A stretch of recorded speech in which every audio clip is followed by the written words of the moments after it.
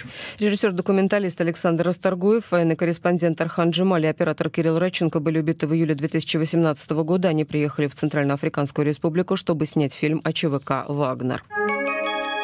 Эхо Москвы. Ученые из Бельгии и Нидерландов выяснили, что люди, перенесшие коронавирус в легкой форме, могут испытывать некоторые симптомы в течение месяцев. О возможном переходе заболевания в хроническую фазу пишет РБК. С публикацией ознакомился Лев Гулько.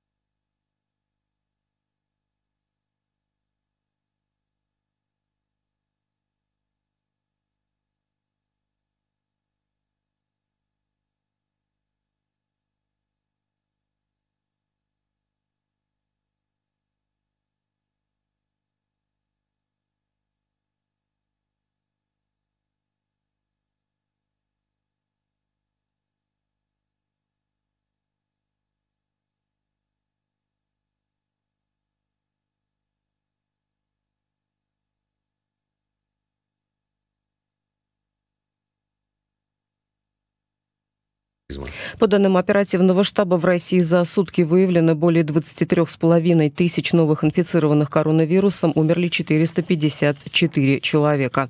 В завершении выпуска о погоде в столице. Завтра облачно, небольшой снег. Ночью и днем -5, -7. Ирина Меркулова, служба информации, «Эхо Москвы».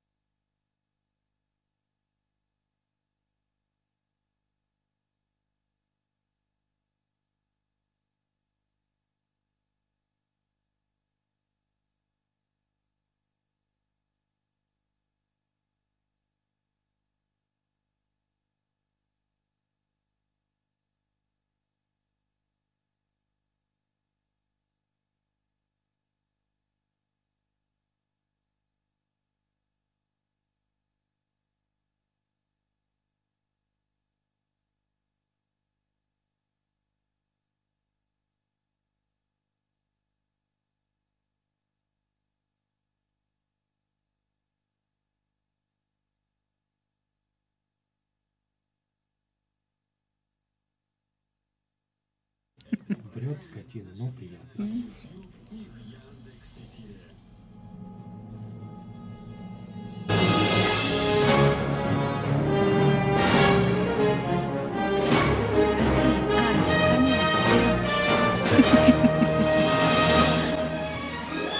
Часов и 7 минут в Москве. Всем здравствуйте. Это программа «На пальцах». Как всегда, ее ведем мы вдвоем с Андреем Коняевым. Андрей Коняев, издатель научно-популярного интернет-издания «N+1», гуру куджи подкастов. Привет.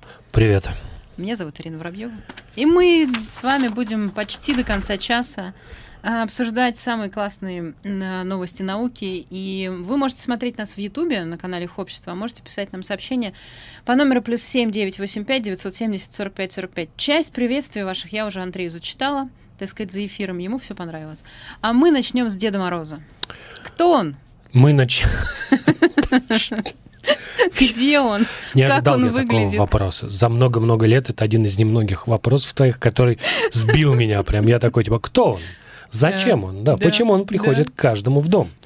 На чем он ездит? На чем он ездит? Значит, во-первых, у нас в N+1 есть такой любопытный жанр, когда мы делаем такие, доморощенные, конечно, социальные исследования. Мы опрашиваем наших читателей по разным вопросам и смотрим, что получится. Иногда выходит забавно. Наш самый большой, самый первый, по-моему, успех, это был «Жадина говядина».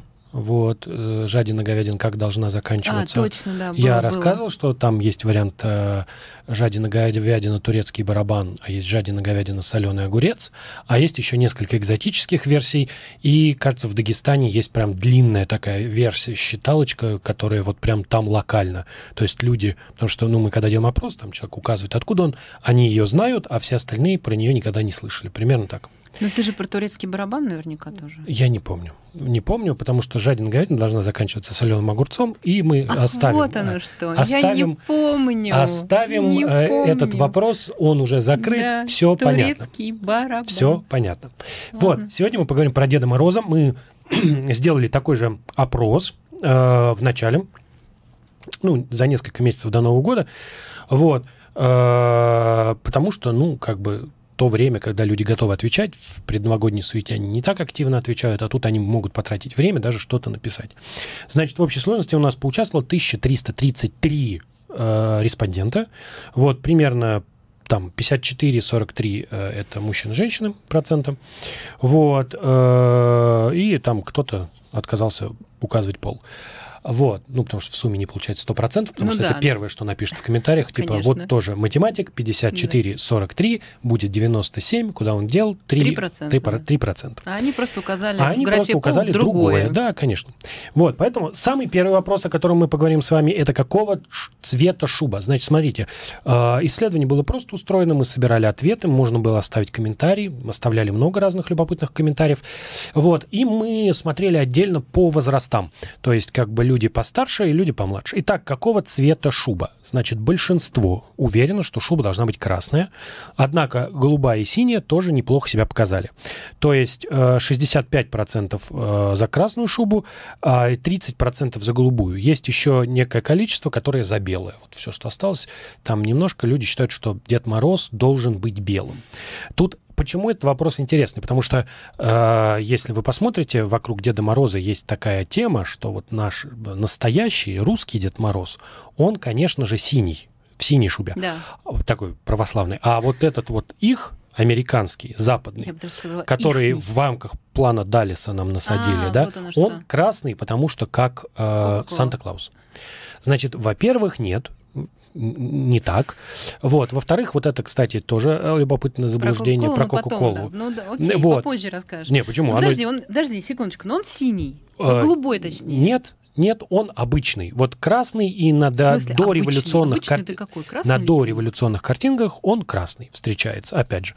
То есть нет такого, что типа наш исконный синий, их красный. Дед Мороз в целом предпочтительно в красной шубе. То есть не было такого, что в Советском Союзе он был синего цвета, а потом с приходом России и вот этого всего капиталистического ужаса стал ничего красным? Такого не было. Ладно. Не было, он всегда был примерно одинаково выглядящий. Теперь Дед Мороз и Кока-Кола. Дед Мороз и Кока-Кола. Ну, не Дед Мороз и Кока-Кола, а Санта-Клаус и Дед Мороз, потому что вроде как Дед Мороз, Санта-Клаус, есть такой, есть такой жанр в интернете, это факты, которые вот вы не знали, но если бы вы их знали, вы всегда можете типа, ха-ха, вот вы не знали, но на самом деле типа Санта-Клауса придумала Кока-Кола, на самом деле она, конечно, его не придумала, она первым стала его использовать в 30-е годы в рекламе, до этого изображение Санта-Клауса в том виде, в котором он должен быть, да, пухловатый старичок в красной шубе, оно до этого встречалось, и встречалось в том числе на открытках и в других рекламах, и в том числе в дореволюционных открытках в России. Вот там есть отличная картинка у нас, где открытка, например, 1915 года. Вот на ней хорошо видно, что святой Николай, вот там типа, 906 года, простите, где святой Николай вот выглядит так, как он выглядит сейчас. То в красной шубе, кстати. В красной шубе с мешком идет дарить всем подарки. Ладно, хорошо. Теперь отлично, разобрались. Значит, Кока-Кола тут ни при чем. Она не придумала Санта-Клауса. Дед Мороз с Санта-Клаусом никак не коррелирует. Нет такого, что наш исконный синий, а у них красный. Теперь шляпа. В смысле, головной убор. Головной убор. Дело все в том, что если смотреть всякие мультики, то там встречаются Дед Морозы, в том числе и в шапках-ушанках. Был такой вот определенный момент. Наверное. Вот. Разве шапки-ушанки? У меня просто шапка такая. Смотри, еще раз. Встречаются. Это редкость. Это, разумеется, самый непопулярный вариант. Вариантов, вообще говоря, два. Обычная отороченная мехом шапка, такая, типа, назовем ее древнерусская, в кавычках, и шапка с помпоном, такая, типа, как колпак, условно. Вот. На самом деле, конечно, выигрывает шапка с огромным перевесом, да, 80% считают, что должна быть шапка, вот. И всего 11% считают, что должна быть с помпоном. Вот этот вот колпачок. Да. Вот. Колпак у нас как-то традиционно ассоциируется с Санта-Клаусом, да. Вот. Но вообще говоря, вот чуть-чуть колпак популярнее у молодых То есть он вот в ту сторону сдвигается, возможно, просто не задумались. Главное, но при этом как бы шапка стандартная, красная, того же цвета, все нормально. Так, где живет Дед Мороз? Следующий вопрос. Важный вопрос, да, мы знаем, что, ну, как мы знаем, если... Мы не знаем. Но мы не знаем. Я просто на выходных много с детьми посмотрел разных новогодних фильмов и мультиков, и хотел сказать, ну мы же знаем, что Дед Мороз живет на Северном полюсе или где-то там в лесу, где он игрушки собирает. Это в мультиках. Вот. На самом деле попытки переселить... Вот важно, это вот сейчас будет очень важно, попытка переселить Дед Мороза в Великий Устюг удалась. То есть люди старше 30 считают, что он, ну, где-то там, на Северном полюсе должен жить.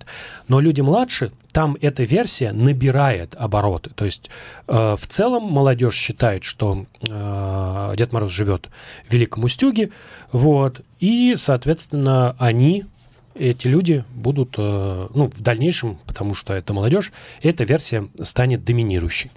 Прости, мне очень понравился ответ одного из читателей, который сказал, что мы знаем, что он живет в волшебной стране, попасть в которую можно через колодец, медвежий сугроб и, если очень хорошо уметь, лесную проталину. Да, мне понравилось, если очень хорошо уметь, лесную проталину. Да, потому что, ну, вообще, с другой стороны, конечно, это хороший ответ, потому что в целом лесная проталина выглядит как портал. Ну, ничего ты с этим не поделаешь. Ну, она так, есть идешь... такое. Да. Идешь, белая эту мразь куда-то ведет. Ну, короче, да, немножко есть. Итак, средства передвижения. Важно. На чем ездит Дед Мороз? Значит, возможно, Дед Мороз ходит пешком, да, самые популярные варианты, олени или тройка лошадей. И был еще очень маленький процент собаки. Вот мне кажется, что если бы Дед Мороз ездил на собаках, это бы было офигенно. Но это означает, что он должен жить на Северном полюсе. Там хасочки должны быть у него. Да, конечно, симпатичные хаски. Вот, значит, ходит пешком 22%, на оленях 28% и 48% это тройка лошадей. Значит, как бы там среди ответов фигурировало такое, это тоже какое-то убеждение, что вот, значит, советский Дед Мороз, он ходил пешком, никогда не ездил. Вот. Но на самом деле на лошадях очень много с ним изображений, и вообще он как бы ездит на лошадях. Прости, я опять процитирую, почему пешком. Это вот из Ярославля пришел ответ. Олени от Санты, кони белые из фильма «Чародеи», и от русской тройки, а Дед Мороз ходит пешком. Да, Дед Мороз ходит пешком, потому что, во-первых, он заботится о своем здоровье. Да, много ходит пешком. Много ходит пешком, вот. На самом деле нет, он действительно изображался с тройкой лошадей, именно с тройкой, да, потому что, если что, олени, они не в тройку запрягаются, а вот так друг за другом в двойки такие. Вот. Но, в общем, мне нравится идея с лошадьми, она, мне кажется, нормальной. Значит, теперь как он дарит подарки? Значит, мы почти с вами закончили. Пошли самые важные пункты. Ну, хотя, на самом деле, мне кажется, вот если бы меня спросили, то самое важное — это, конечно, шуба, подарки и Снегурочка. Вот до Снегурочки сейчас дойдем. Итак, Снегурочка. Значит, Дед Мороз, это важно, да, что половина опрошенных считает, что Дед Мороз дарит подарки нормальным образом. Ну, просто в руки. Да, дает тебе Дед Мороз. Так и было все детство. Да. Нет никакого волшебства. Есть какой-то процент, который верит, там, 36, по-моему, что он дарит через форточку. Вот. Но это... Мне нравится формулировка «через форточку». То есть это как бы Санта-Клаус проникает в дом через трубу, а Дед Мороз через форточку. Мне кажется, через форточку гигиеничнее как-то, знаешь. Во-первых, а во-вторых, я как-то себе представляю, что он, проезжая, знаешь, такой через форточку забрасывает. А такой. что, кстати? Да, может быть, вполне. Вот. И, соответственно, на самом деле люди постарше считают, что он должен входить в дверь, а помладше вот сдвигается в сторону форточки и дымохода. Но я уверен почти, что дымоход в наших с вами условиях, много людей живет в многоквартирных домах, не выживет, а форточки есть у всех. Да. Поэтому идея с форточкой мне нравится. Форточки уже не у всех есть, Андрей. Почему? Ну, неважно. Ну, как бы у тебя в пластиковом окно, оно открывается. Такая же форточка. Не очень понимаю, чем тебе не нравится. Наоборот, у тебя целое окно форточка, как будто больше подарок пролезет. Главное, тут возникает вопрос, и это важно, снимать ли на зиму, и мне кажется, ответ положительный, снимать ли на зиму решетки от насекомых. Обязательно, потому что иначе Дед Мороз не закинет подарок, подарок отлетит или сломает сетку, а сетка, как мы знаем, дорого стоит, ее сложно чинить. И, наконец, самый главный вопрос, дорогие друзья. Снегурочка. Тут очень круто. Во-первых, выяснилось, что почти все выступают за то, что Снегурочка должна быть в синем.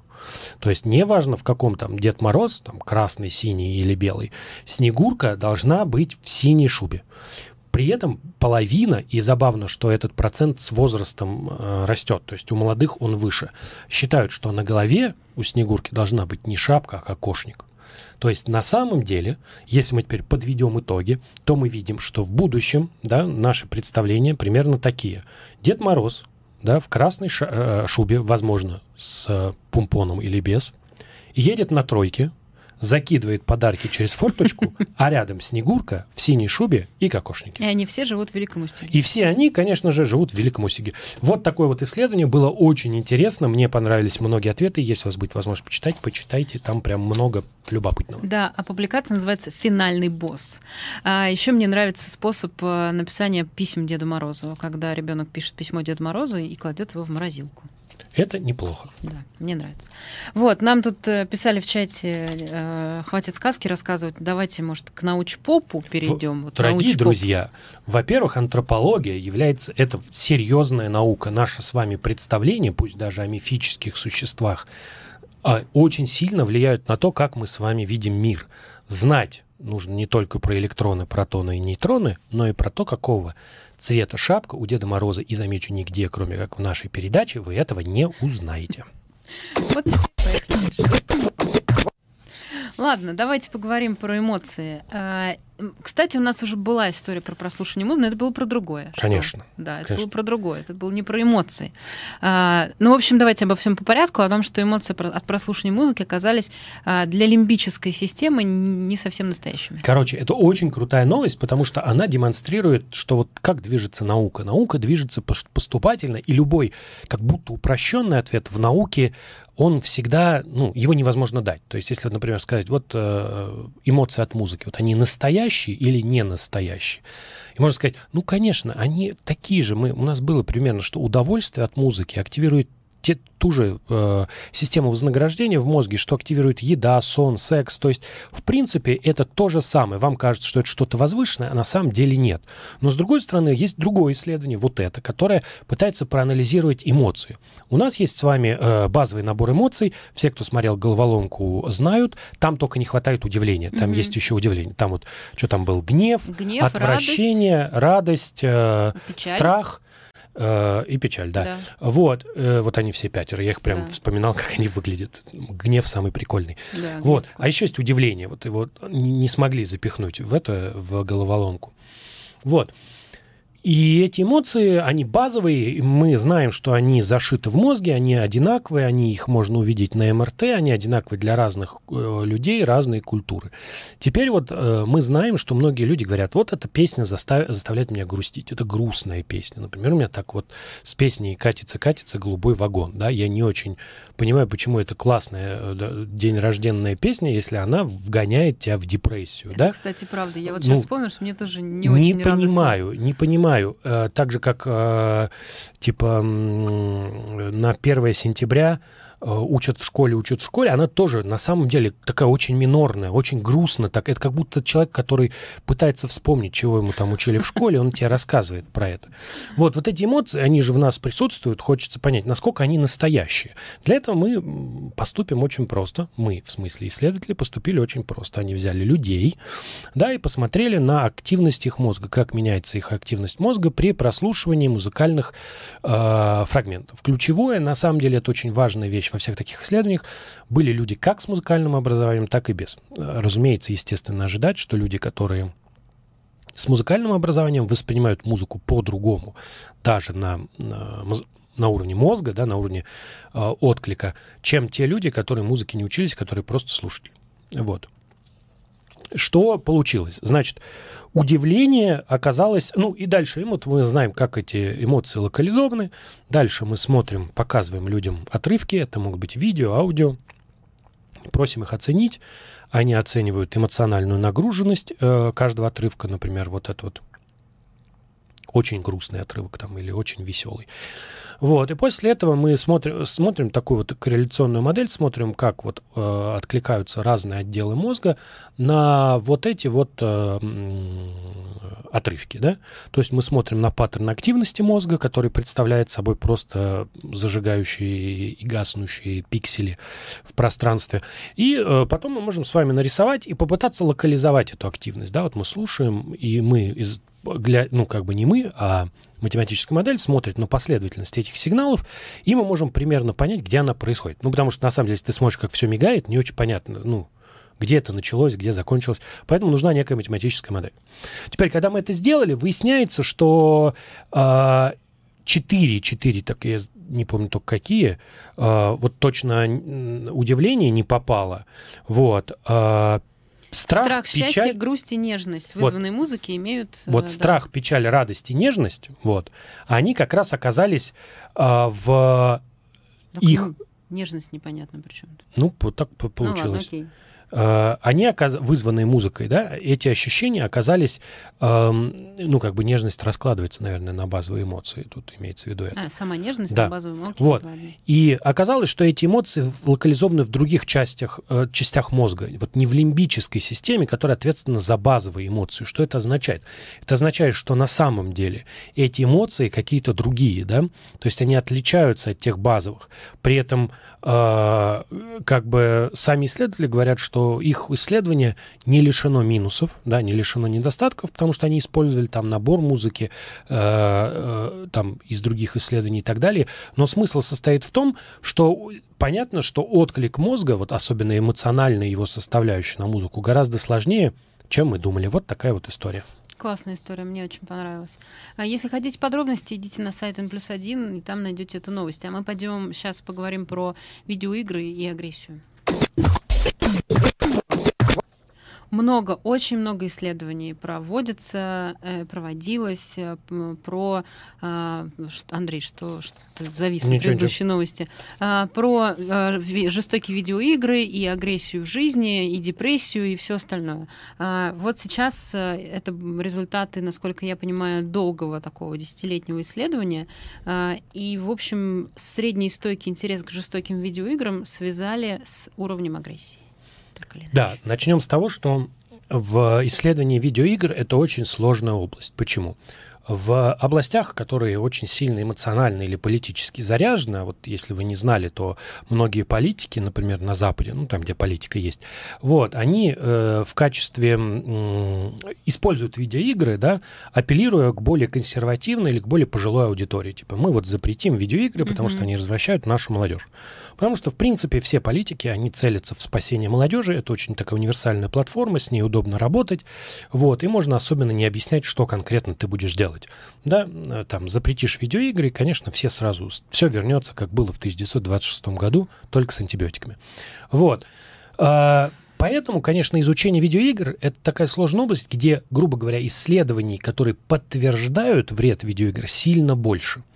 Ну, как устроен любой аспект, да? Вот мы с вами придумываем исследования, получаем результаты. Мы много раз говорили, что после того, как вы получили много результатов, должны еще пройти такие мета-исследования, где разные исследования будут сравнивать и смотреть. И только тогда, возможно, можно говорить о каком-то существующем эффекте. А после того, как эффект обнаружен, надо найти причинно-следственную связь. То есть доказать, что это не просто корреляция. В таких заряженных областях, где вот это все, там, понятно, крутится вокруг «Спасем молодых», там как бы получить условно грант, так плохо говорить, но вот грубо говоря, да, на изучение вреда видеоигр чуть проще, чем получить грант на изучение видеоигр, да? Вот, поэтому таких результатов больше. С другой стороны, как бы это не отменяет того, что, возможно, такой эффект есть. И это первое серьезное длительное исследование влияния, например, там, диеты и прочих, есть общий консенсус, что подобные вещи нужно изучать в течение десятилетий. То есть по многим таким вопросам, то, что мы знаем там, о питании, там, о воздействии телевизора или сидячего образа жизни на людей, это результат исследований, которые длились 20 или 30 лет и были начаты в 80-е годы еще. Да? Ничего такого по компьютерным играм у нас нет, потому что компьютерные игры, жестокие компьютерные игры появились гораздо позже. И это вот первое исследование, которое продолжалось чуть больше 10 лет, что на самом деле не очень много. Вот. Что выяснилось? Выяснилась довольно любопытная вещь. Итак, значит, молодые, ну, там, во-первых, выяснилось, что в исследовании, что когда, ну, начинали там с 13-летних, закончили там сколько, 23-летних, выяснилось, что в 20, 21, 23 участники девочки играли больше, чем мальчики в среднем, что довольно любопытно, почему в 20 парни вдруг играли меньше, как так-то. Ну да, вообще-то странно. Вот, да, а девчонки вовсю рубались. Вот, и Агрессии больше в этом возрасте у девочек. Может быть. Выяснилось вот что. Значит, игры с высоким уровнем насилия, да, они интересны всем подросткам, примерно одинаковые. Все в них играют. Затем уровень интереса спадает резко, а потом чуть-чуть может повышаться в более позднем возрасте. Опять же, здесь более поздний возраст, как вы понимаете, не 30-35. Но что оказалось? Оказалось, что в целом появление устойчивого и долгосрочного интереса к жестоким играм, да, вот, он связан с уровнем агрессии. При этом, чтобы вы понимали, здесь речь идет только про уровень агрессии, депрессия, там и все такое, оказалось, вообще никак не связано. Вот. А если этот интерес не стойкий, то есть человек поиграл, а потом поиграл в что-то другое, и у него нет вот именно, что он покупает только те игры, где расчлененка, да, то оказалось, что никакой связи нет. Из этого исследователи не могут сделать никакой полноценный вывод, потому что из этого исследования только понятно, что, простите, нам нужно больше исследований.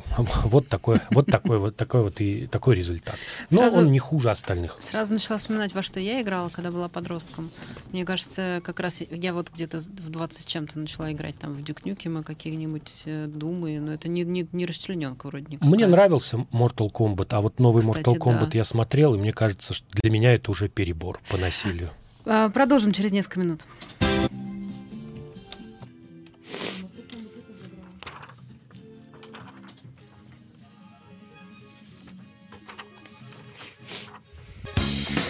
16:30 в Москве. Здравствуйте, в студии Константин Мирошников. На Эхе новости. На аэродроме в Ленинградской области потерпел крушение легкомоторный самолет. Источник агентства «Интерфакс» сообщает, что в результате 3 человека погибли.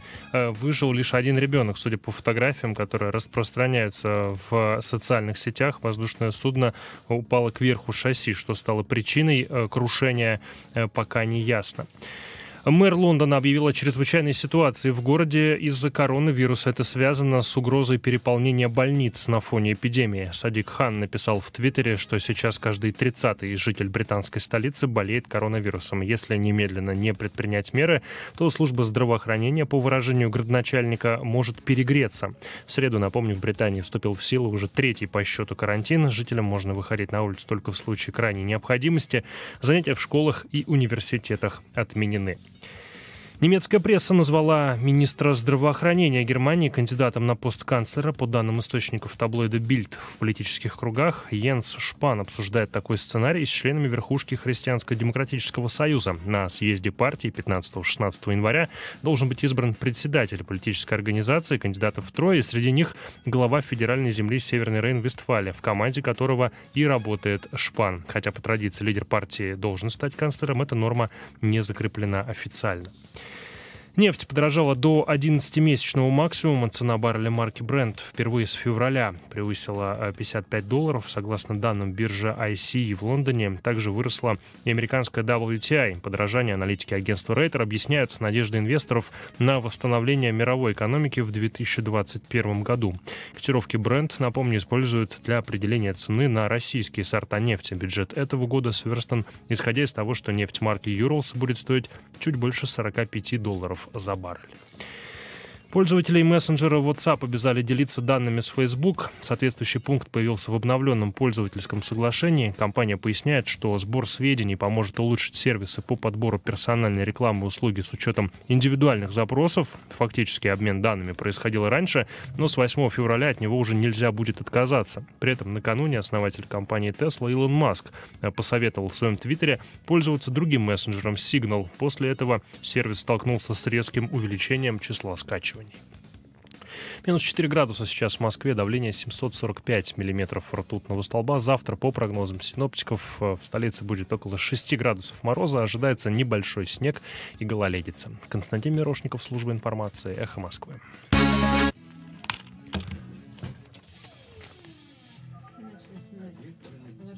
В Counter-Strike. В Контру, мне кажется, тоже все играли. Все в Контру играли. играл?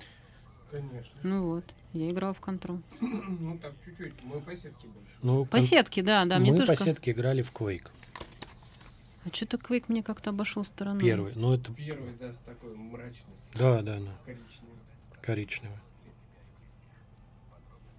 В контре просто там какие-то были правила, что-то команда против команды. Сейчас Fortnite, ребята. Да, а в Quake это Deathmatch, как вот Fortnite. Вы все скидываете, вас появляетесь на карте, и дальше как оно. как было.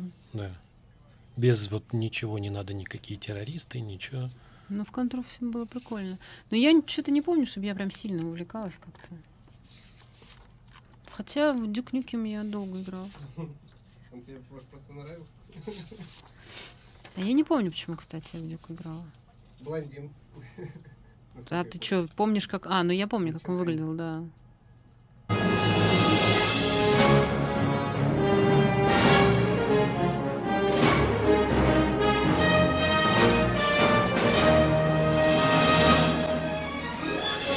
часов 35 минут в Москве. Продолжается программа «На пальцах». Андрей Коняев, Ирина Воробьева. И мы продолжаем вам рассказывать самые крутые истории. У нас дальше история про руку, да? Не про одиночество, давай про руку, да.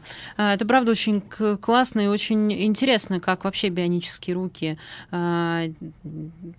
Точнее, даже не так. Как человек управляет бионической рукой, и, как выяснилось, все это не помогло перепрошить сознание в том смысле, что чувствовать рукой это и вы все равно не можете. Нет, можете. Там сложнее. Смотри. У нас есть понимание о том, что человеческий мозг очень пластичен. Есть миллион исследований и историй о том, как у тебя, если там, например, было повреждение мозга, то другие области мозга берут на себя функции поврежденных областей. И много-много еще такого удивительного мы знаем про мозг. И мы знаем, что там мозг может перенастраиваться, и много-много разного интересного. Теперь мы хотим понять вот очень такую простую вещь. Значит, не простую вещь, а вот давайте, вот если у человека ампутирована рука, у него довольно долго сохраняется фантом. То есть у него в его сознании у него есть эта рука, он ее ощущает в пространстве и может даже иногда испытывать боль. Да? Боли, связанные с фантомными конечностями, это вполне себе такая известная история. Вот. Теперь, если мы теперь берем, подсоединяем конкретно к человеку протез, да, и хотим его научить чувствовать разные вещи, да, то как мы будем действовать? Дело все в том, что штука состоит в том, что точно настроить как мы будем подсоединять руку. Мы подсоединили руку, а дальше нам нужно, если на руке есть сенсоры, то идея очень простая. Давайте подключим сенсоры к тем нервам, которые есть в руке. Сенсоры будут передавать какой-то там сигнал, он будет поступать в нервное окончание, поступать в мозг, и будет ощущение, что ты чего-то коснулся. Очень простая идея. То есть давайте вот так сделаем.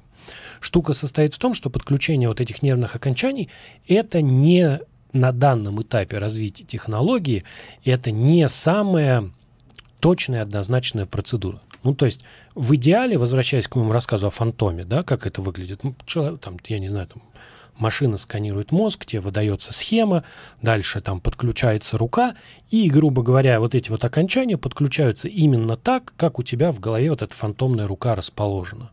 Потому что, они физически, грубо говоря, простите, там, если раскрыть руку, там нет обозначений. Как знаешь, вот на проводах обычно наклеечки такие на одинаковых, типа это такой-то провод, это такой-то. Вот с нервами так нет такого, что, это схема. Вот схема, да. Схемы нет. Чертежи не поставляются вместе с человеком пока, к несчастью. Вот. Поэтому это все нужно делать, все это делается индивидуально сейчас, и не очень понятно, а вот если мы ошибемся, что произойдет. И вот суть этого исследования состояла в том, вот мы знаем теперь все эти истории про пластичность мозга, про которые я рассказывал в самом начале. Давайте попробуем задаться вопросом, а что если мы подключим руку неправильно и посмотрим, вот может быть мозг пластичный, и он перенастроится. Вот, поэтому брали людей, у которых искусственная рука, и делали довольно, жестокую вещь. Им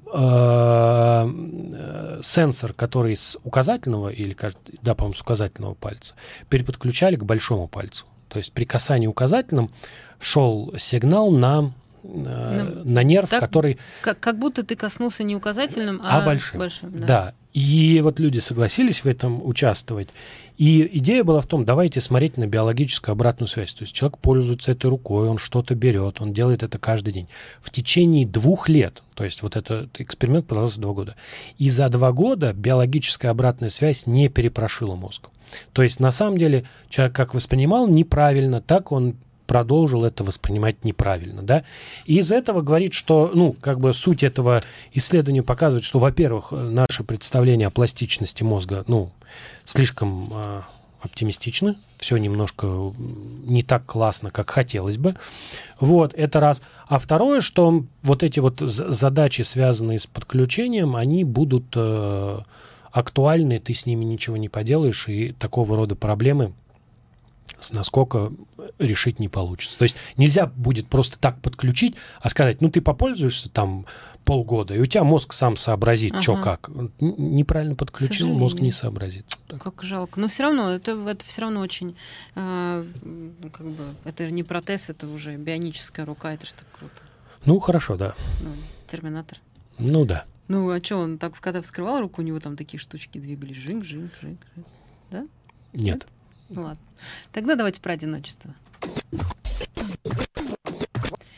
В общем... Терминатор — это был комплекс биологический и машинный. Вместе они были. Там не было такого, что вообще другое. Давай, вот теперь говори Это дальше. Что, не рука Терминатора? Нет, давай. Андрей, что ты вот приходишь... и все портишь всегда. Давайте про одиночество поговорим, конечно. О чем же мне теперь еще говорить, когда меня так в очередной раз расстраивают? Я-то всю дорогу про Терминатора думала. Короче, про одиночек поговорим, которых из-за того, что они, если я правильно поняла, сейчас Андрей скажет, что неправильно поняла, из-за того, что они, в принципе, предпочитают одиночество компании, может, они и не боятся людей, а просто, нравится им быть одним больше, чем в компании. В общем, их оставляют в одиночестве еще больше. То есть мало того, что ты и так, а тебя еще и подвергают социальному исключению. Почти угадала. Вот? Почти все правильно, да. Почти угадала. Я готовилась. Я читала эту новость 5 раз. Почти угадала. Прям 5 уж, ладно. Вот, смотри. 10. Эта история не совсем про есть люди, которым нравится быть одним. Вот это вот важная вещь. Они не исключают социальные контакты и готовы с другими людьми общаться. И они не социофобы, хотел сказать, социопаты. Нет, социофобы. То есть у них нет такого, что они не любят скопление людей. В целом они не испытывают по этому поводу дискомфорта. И это вот тонкая вещь. То есть понятно, если человек испытывает дискомфорт, это дискомфорт считывается, и понятно, почему с социофобом никто не хочет общаться. Правда же? Конечно. Стоит человек, он явно чувствует себя не в своей тарелке, такой... У него на лице написано: пожалуйста, пусть сегодня ко мне никто не подходит и со мной никто не заговорит. Да. Вот, вообще я скоро уйду, да. И потом, ой, надо же, этого человека социально исключают. Почему его на пару вечеринок позвали, а дальше не зовут?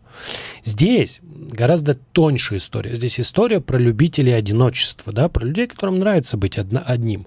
Вот вопрос... Вот эта любовь к одиночеству, она действительно способствует социальному исключению. Да? Что такое, мы пытаемся определить, что такое социальное исключение. Это довольно общий термин, но, грубо говоря, он базово характеризует то, насколько человек погружен в социум. То есть вот мы приходим с вами, например, на какую-то вечеринку, где много людей. Да, есть люди, которые со всеми знакомятся, ходят, разговаривают, есть люди, которые меньше знакомятся, разговаривают и так далее и тому подобное. Вот. А дальше мы с вами, соответственно, социальное исключение — это когда человек не ходит, ни с кем не разговаривает, и с ним тоже никто не хочет разговаривать. Да? То есть его из каких-то соображений исключают из социального взаимодействия. Значит, исследование было проделано прикольное, потому что оно на самом деле в 5 этапов. Было проделано в 5 этапов. Вот. Значит, первый этап, он такой был подготовительный, люди заполняли опросник. Да? Здесь нужно было, любит человек одиночество или не любит, смотрели на то, как он заполняет опросник, и смотрели корреляцию с чертами его характера. Да? Вот. И, там в опроснике было, например, чувствовали вы себя в компании исключенным, например, да. Вот, и выяснилось, что в целом люди, которые склонны к одиночеству, с их стороны, они это ощущают. То есть у них есть ощущение, что их как-то вот исключают в компании. Вот. Ну, то есть понятно, да? Мы смотрим на черты. Да. Первый этап. Второй этап. Нужно было заполнять не только на себя, но и за членов своей семьи, близких людей и друзей. Да?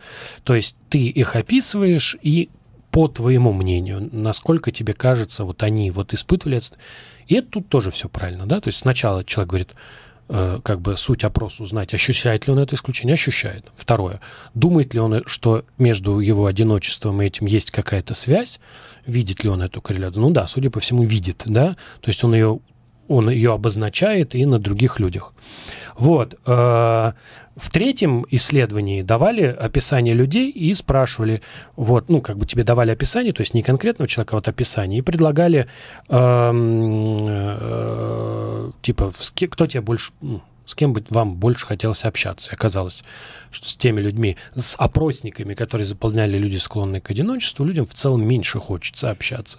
Четвертое исследование, это там было много групп, и там предлагалось на выбор много разных людей, которые активные и неактивные. Вот.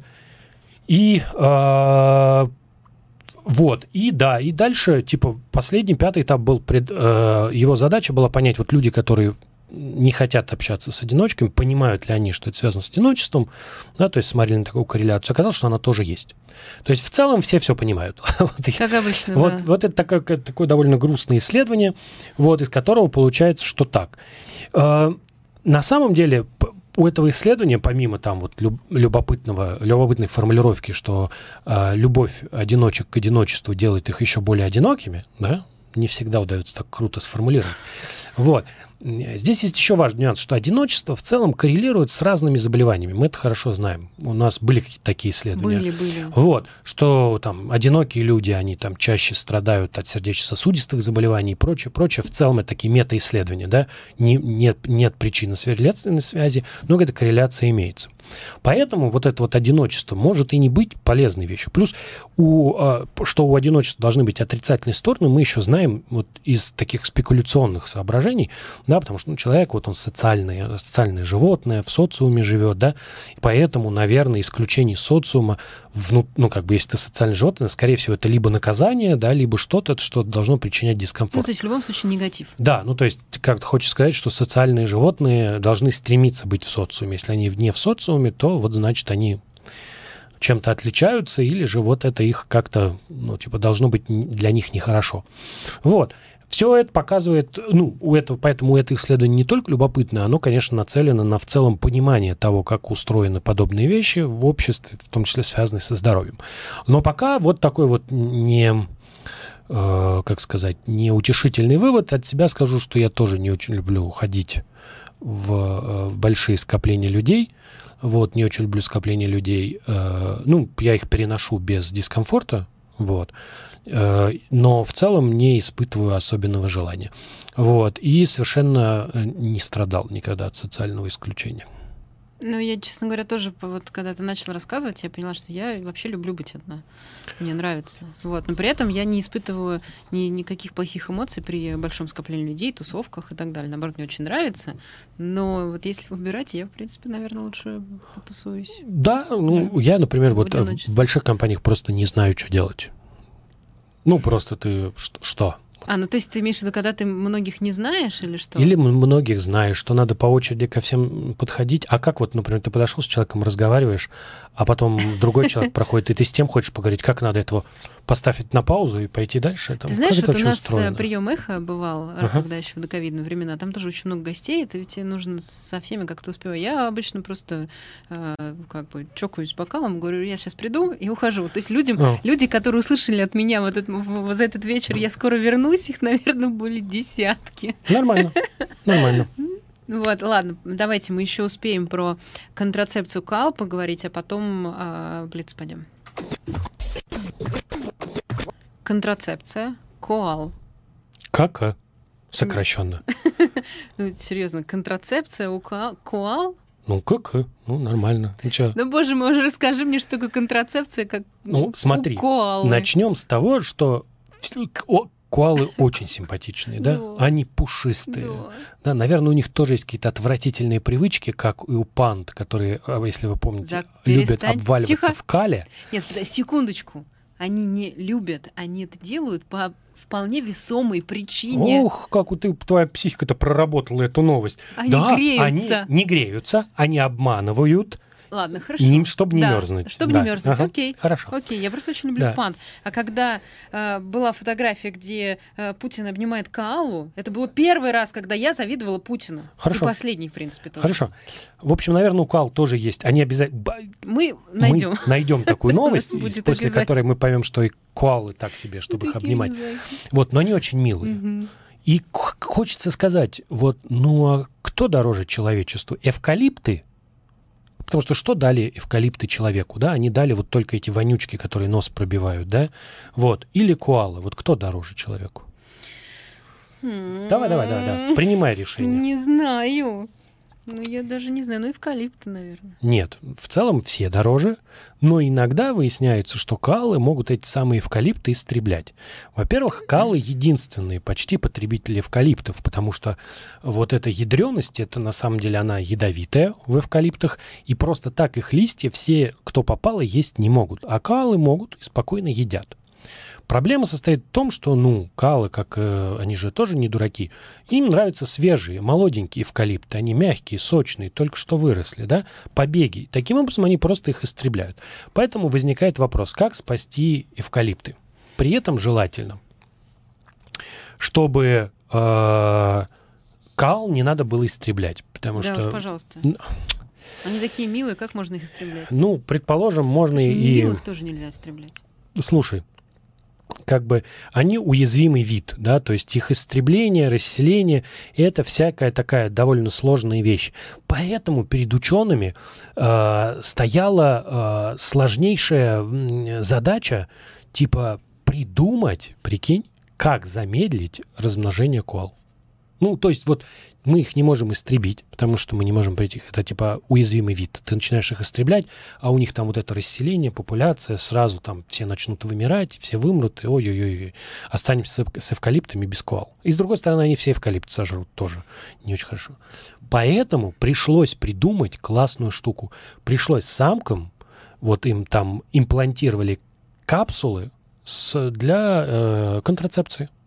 Такая была идея. То есть суть этого исследования, нужно понимать, что эти программы, про которые мы сейчас говорим, они были длиннее, чем исследования компьютерных игр. 10 и 17 лет. Идея была в том, что мы хотим узнать, мы будем эти капсулы имплантировать, они будут меньше размножаться, то есть самки по-прежнему смогут размножаться, когда действие капсул закончится. То есть это такая вполне себе временная контрацепция.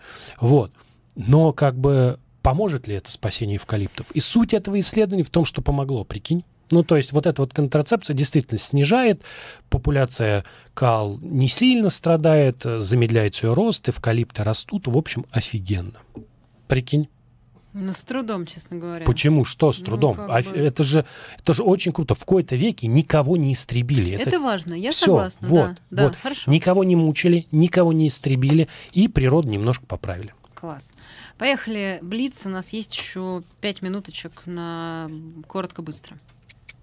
Итак, в мозге нашли включатель сознания. Да, нужно понимать, что проблема с наркозом состоит в том, вообще проблема не только с наркозом состоит в том, что нам нужно понимать, как устроено сознание человека, то есть какую активность мозга считать сознанием, какую не считать, а главное, как эти активности включать или выключать, если уж мы совсем говорим грубо, потому что, грубо говоря, что должен делать наркоз? Наркоз должен сознание выключать, а дальше мы хотим его включить. С выключателем сознания, чтобы вы понимали, чуть посложнее пока. Да, то есть есть набор препаратов, он там подавляет, а включатель сознания удалось более-менее обозначить в этой истории, его конкретно нашли, показали, как он работает, но нужно понимать, что это пока очень маленькая выборка, возможно, может оказаться, что не для всех он работает, или все там гораздо сложнее, как это обычно в науке бывает. Но все равно включатель сознания, это хорошо. Хаябуса 2, наша любимая, мы наконец-то расскажем, куда она полетела. к околоземному астероиду 2001 CC-21.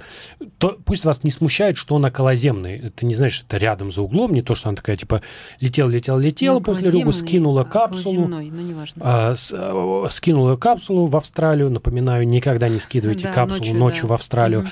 Вот. И полетела такая, типа, ну что, чтобы далеко не летать, тут рядом есть астероид, заскочу, посмотрю. Нет, учитывая все гравитационные маневры, долетит к нему только в 2026 году, но, учитывая все успехи, конечно же, она справится, все снимет, всю информацию передаст, мы в Хайбусу верим. Да. А на самом деле там есть классные картинки в новости, вы можете посмотреть, как эти гравитационные маневры выглядят. Круто. Депрессивных людей привлекли депрессивные мемы. Очень веселая новость, Андрей, на самом деле. Ну, почему? Нет, не веселая новость. Ну, как бы неважно. Очень любопытная новость. Давайте сформулируем это так. Давай, ладно, потому хорошо. Что на самом деле тут как бы смешного мало, но ты же этого ожидаешь, да? То есть люди с серьезными симптомами депрессии, оказалось, что они любят депрессивные мемы больше, чем люди, у которых симптомы легкие. И как-то это все было ожидаемо, но что натурально мемы, это почему еще важно? Потому что мы, на самом деле, много говорим про депрессию, нам нужно понимать, как меняется поведение человека с развитием, и когда депрессия переходит в активную фазу, да? Вот. Возможно, просмотр мемов, и какие ты мемы смотришь, может служить таким вот косвенным сигналом, на самом деле, начинающейся депрессии. SpaceX попытается поймать первую ступень Starship стрелой башни обслуживания. Очень сложная идея. На самом деле в нее даже особенно не верится. Но понятное дело, что SpaceX тестирует разные варианты. Вот. И первая ступень Starship, она довольно большая. Ее предлагается ловить прям натурально стрелой. Это требует очень очень точного позиционирования. Удастся, не удастся, совершенно непонятно. Но в целом, как идея, вообще интересно. Следующая новость дико крутая. В якутской мерзлоте нашли отлично сохранившуюся тушу молодого шерстистого носорога. Да, если вы посмотрите фотографии, то она действительно отлично сохранившаяся. Иногда даже не верится, что это вот какая-то, что это штука, которой 50 тысяч лет, потому что он выглядит как, просто замороженный, неосвежеванный, грязный такой волосатый, такой типа, как будто что-то там это. Вот. Очень интересно, копыта, все сохранилось, шерсть, то есть очень круто. Это будет, мы очень много узнаем благодаря этому носорогу. Очень коротко о том, как десятилетие с 2011 по 2020 стало самым жарким за всю историю наблюдений. Да, вот, в общем-то, и вся новость. Да. Спасибо большое. Это была программа «На пальцах». Андрей Коняев, Ирина Воробьева. Мы вернемся ровно через неделю. Ну, а сегодня далее в наших эфирах после 17 часов «Особое мнение» с журналистом Николаем Сванидзе. После 19 часов в студии Дмитрий Муратов, главный редактор «Новой газеты». Ну, а после 20 часов в программе «2020» Мария Снеговая, научный сотрудник Политехнического университета в Вирджинии.